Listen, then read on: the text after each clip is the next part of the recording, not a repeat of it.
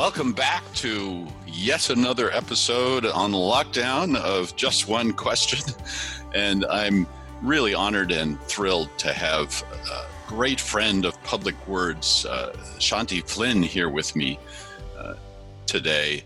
Shanthi is the executive's executive. She spent 30 years in executive roles at places like Ford, in the UK, to Walmart globally.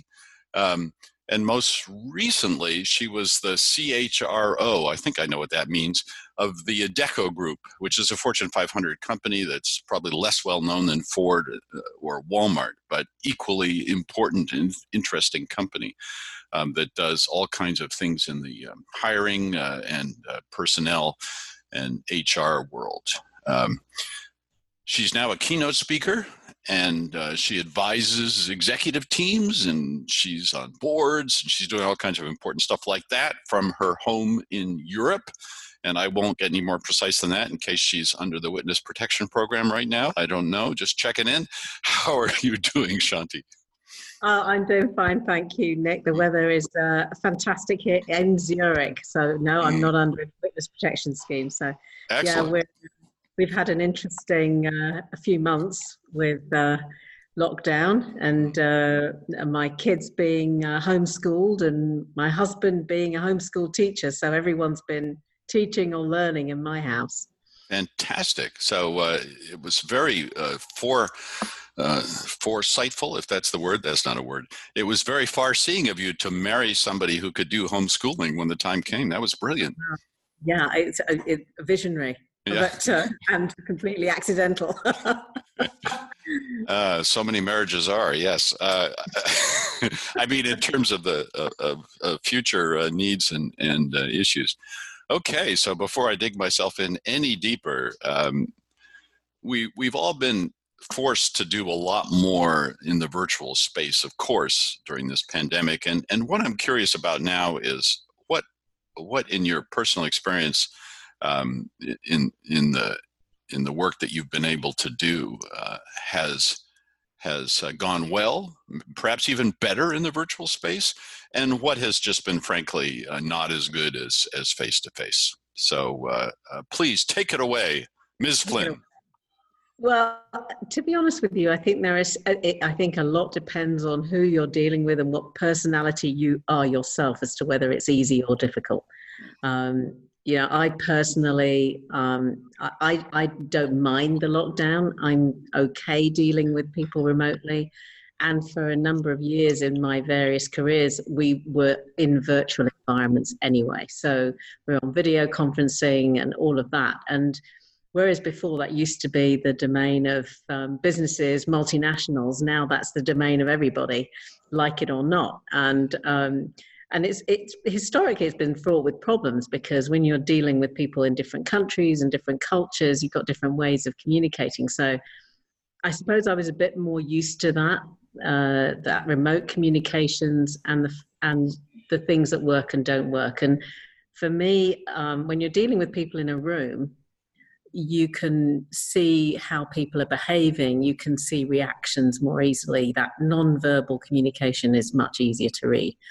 Whereas when everyone's, half a millimeter big on a screen, if that, or even worse still, a kind of non-image, just kind of cartoon drawing of you, then you don't have any clue as to how people are receiving what you're saying. And so those can be difficult. So it really depends on how well you deal with remote communications, but it also is a subject matter as well.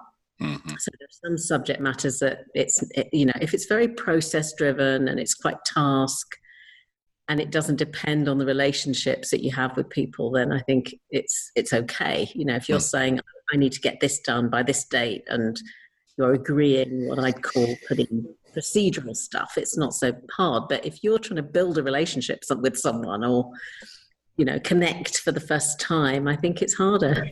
So if if we're communicating with people all over the world virtually, one of the things that happens as a result of that, of course, there's a time difference, and we all have to do the math and figure that out. But also, we're at very different biorhythms. And I'm wondering if you've experienced issues around that, and if so, what you do about it. Well, I think the interesting thing about, where you are in terms of your own body clock is so individual. Like some people are morning people, some people are evening people. So if you're having a conversation with someone who's on the other side of the world and they're on their morning and you're in your evening, it very much depends on what kind of person you are as to how you're going to deal with that. I remember when I was working in Hong Kong, and I was dealing at the very end of my day with the US, and people were at the very beginning of their day. Mm-hmm.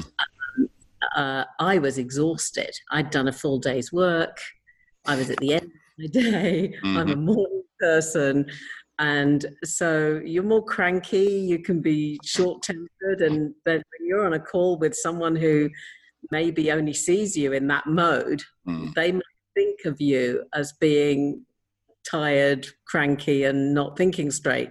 So it's quite easy to misjudge people if that's all you know. If you've then dealt with somebody real time and you know their personality and you know that actually that's just them at the wrong end of their day or the wrong end of their biorhythm, then you can make concessions. Mm-hmm. But if that's all you know about them, you might judge their personality that way and say, actually, that person's not that easy to deal with.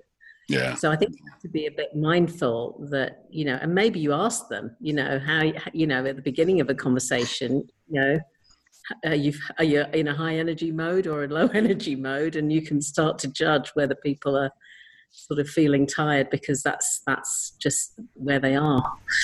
Great tip from Shanthi Flynn there on thinking about biorhythms. I appreciate that because I'm often dealing now with people at the beginning of their days or the end of my days, and so that's very useful. Thanks for joining us. Really appreciate your answer to just one question, and stay safe there in Zurich. Thank you very much, Nick, and you take care and be healthy.